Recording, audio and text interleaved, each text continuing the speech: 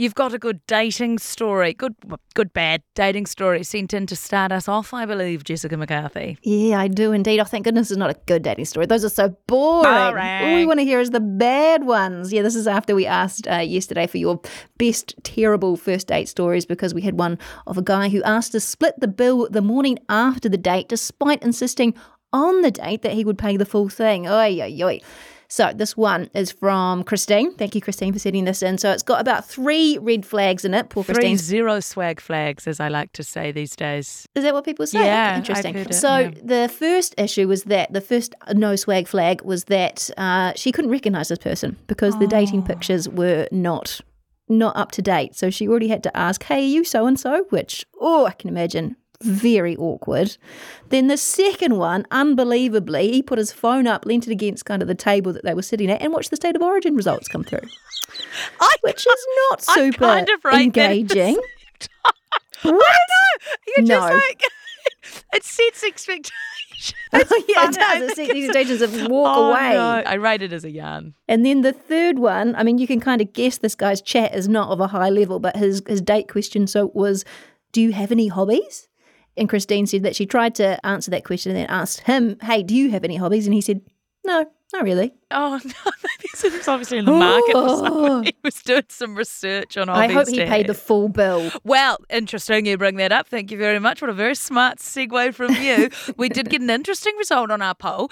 We asked who should pay or how you should pay at the end of the first date on the gram. And 69% said split it, but 31% said someone should pay the whole thing. 31, I think, is still quite a solid result for someone paying the whole thing. Yeah, that's right. So about a third of people still want you to pay the full thing. Oh, yeah, it's a cost of living crisis, people. We might have to split things.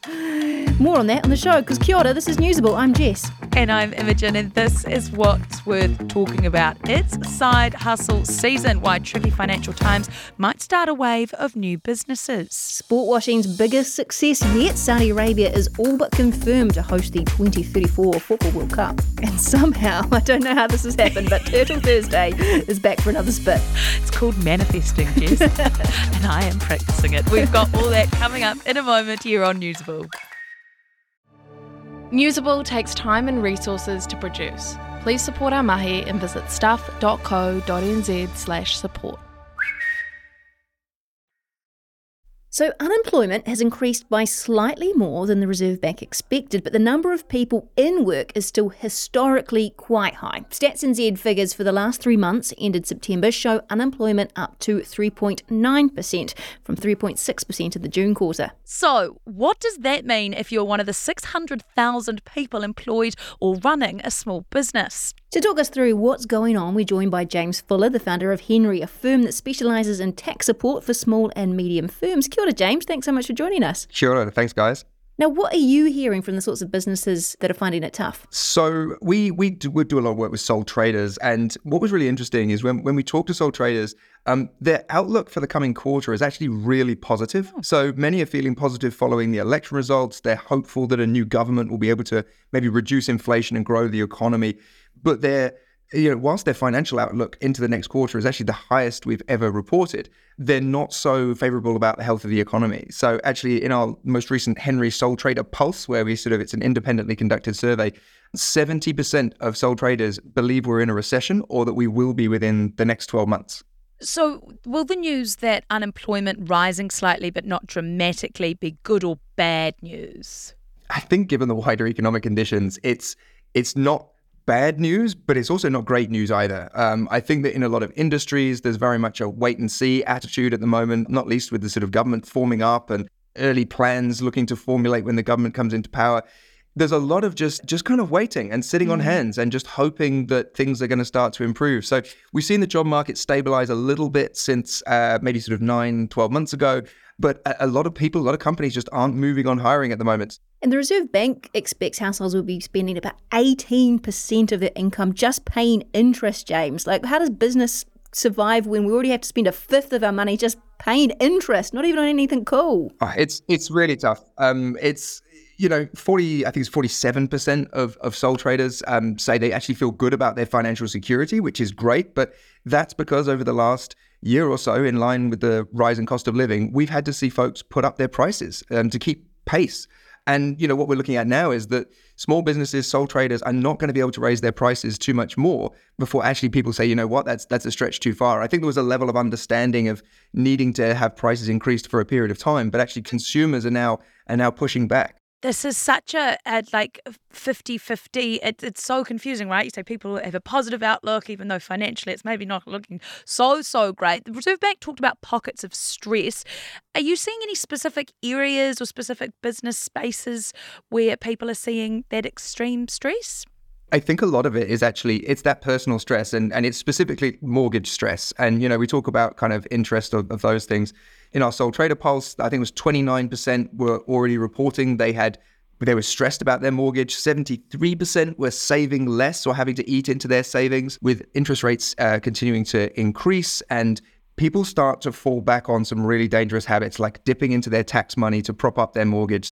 And then even though 40% more businesses failed in September than a year earlier, you say the outlook from your survey is quite positive. Do you reckon we're going to see more businesses being created then in these next few months? Because there's that inherent resilience in the market, people will always look to how do I prop myself up? How do I make sure that I can make ends meet? And so whether that's using your skills in different ways, starting an independent business, taking on more work, as belts tighten, I think we'll see a lot of people doing that. The one challenge we do have is with an incoming government that has made it quite clear that they sort of made some ham-fisted comments around cutting contractor and consultant spend. There are a lot of people who are, contractor workers inside government who are unsure of their futures because they've been wrapped up in this sort of, political hot potato, which was all about sort of stopping massive global consultancies from being on the take inside government. And just by virtue of saying contractors and consultants, you've got a whole bunch of really key workers in government that are worried about their futures. Side hustle season. We've heard it here first. Everyone get involved. That's James Fuller from Henry. Thank you so much for taking the time to chat to us. Thank you. And as James said, pay your taxes. It's had a wee hiatus, but Is It Cake is back. Once again, that little old thing called the Rugby World Cup meant we couldn't do it for the last 2 weeks. Ugh, that old thing. But it's back and it's time to play. Remind us how it works, Jess. All right, so Imo, you are going to post a video to the gram, that's Newsable NZ, and you're going to read out 2 headlines, and there'll be a poll, and you will have to pick, you the audience that is, you have to pick which one you think is real, because one of them will be fake. A cake of a headline, if you will. We'll get your poll results, and I'm going to read them out on the pod to Jess on Friday. She'll pick which one she thinks is real. It's fun. Make sure you get involved by heading to our Instagram, Newsable NZ. So Saudi Arabia is set to host the 2034 FIFA World Cup after Australia withdrew its interest in hosting the tournament. Despite receiving support from the Asian Football Confederation, Saudi Arabia is a controversial choice for the World Cup and has long been accused of using sporting events to distract from its dismal human rights record. Homosexuality is illegal in Saudi and it still carries out hundreds of state executions, although women's rights have undergone radical improvements in recent years. Joining us now to discuss this is Dr. Steve George-Arcus. He's a leading researcher in the history and sociology of sport from the University of Sydney. Kia ora, Steve. Thank you for having me, and condolences there for the rugby. Hang that on. was days ago, Steve. We've forgotten about it. Cheeky smile. If I had known you were going to do that, we would not be having this discussion. No, I'm joking. I've got to switch from rugby mode to football, soccer mode. So, Steve, there's the golf, there's the America's Cup, and now this. Why do sporting bodies keep holding events in Saudi when they know the backlash they'll get? well, you've missed the boxing, which took place last week, where we had Tyson Fury there with some of the world's biggest personalities out watching the boxing. Prince Mohammed bin Salman, the prince there of Saudi Arabia, is interested in being a player. He wants Saudi Arabia to be a player in world politics, in this globalised world. And of course, one way of doing that is taking a stranglehold on international sport. And Saudi Arabia is doing that at a phenomenal rate.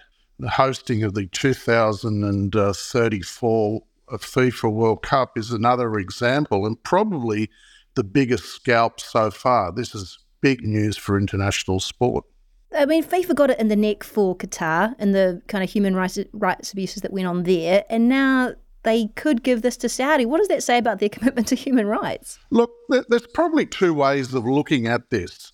There's no doubt that there are human rights issues in the Middle East, and one way to address the human rights issues is bring the Middle Eastern countries into the tent of human right advocacy. And I think that's one example. And another way of looking at it is from a critical point of view, to say that actually you're rewarding countries for having, questionable human rights records. So there's two ways of looking at this. What we can't deny in 2023 is that the Saudis seem to have a limitless pool of oil money that they're very happy to use for international sport.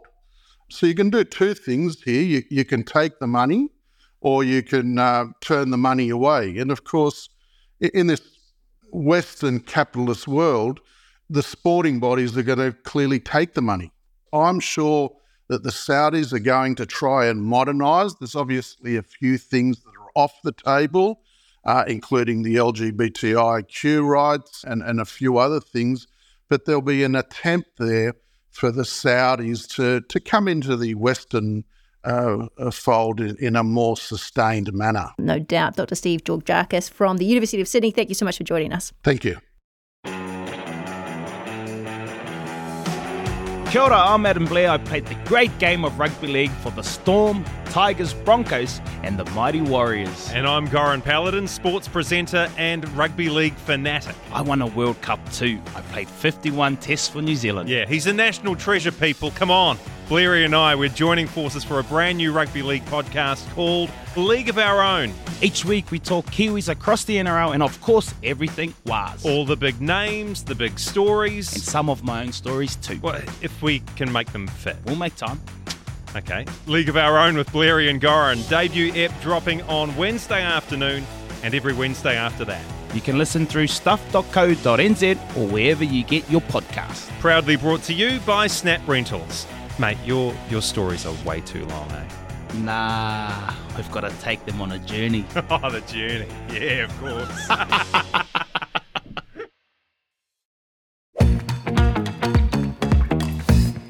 We've got another runaway turtle yarn for you after last week's one. Can you believe it? So remember, if you are enjoying these turtle yarns and you want to hear more, here's what you need to do. You need to chuck us a like and a follow on your favourite podcast platform, because who knows how many runaway turtle yarns we're going to come across. We're 2 from 2 these last 2 weeks. Can we do a third? Last Thursday, we brought you the tale of the turtle who was on the run for 3 years in Florida. And then we jokingly said, can we have turtle tale time every Thursday? Turtle Thursday, I believe we preemptively named it. We did. And would you believe, Turtle Thursday is back. I have another turtle tale. No way. Go on then. So, the one and only Nikki Wells. She really is Newsable's main character.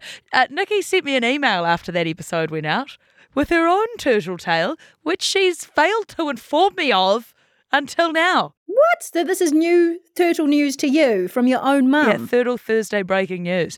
When Nikki Wells was 8, growing up in Wales, her and her mate were in the backyard hanging out when a turtle emerges from the compost heap. Okay. With the name Henry painted on its shell. So I'm assuming it's called Henry. Naturally, they were like, WTF, what's going on? So Nikki Wells and her mate went knocking on neighbours' doors to be like, yo, is anyone missing a turtle called Henry? No one said, I'm missing a turtle called Henry. So Mum kept Henry for the summer. One day a lady knocks on the door and was like, I believe you've got Henry. He's mine. He's 30 years old. I've had him since I was a child. What? Turns out this woman had lived a block away, but had moved the previous November. Henry had been put in for hibernation at that point. Oh, so she just November. thought that she just left Henry in the box during the move.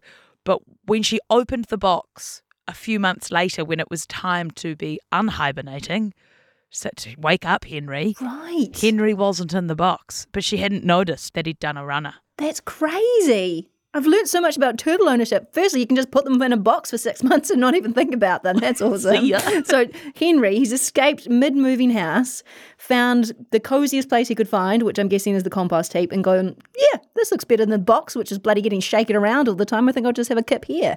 Well, I believe we can now all assume that turtles are just, serial fugitives that have no interest in staying where they're put. We're 2 for 2 on the AWOL turtles. That's a scientific study if I ever did see one. I reckon we're going to have another runaway turtle yarn next Thursday. I'm calling it now. Do not promise that to people. I can't believe we've got 2. I just reckon, okay? And you know what? I'm going to get this out of the way so that if anyone has a turtle yarn, they can get emailing ASAP. That is Newsable for today. I'm Imogen Wells. I'm Jess McCarthy. We're 2 from 2, Turtle Thursday. Thank you so much for joining us. Newsable.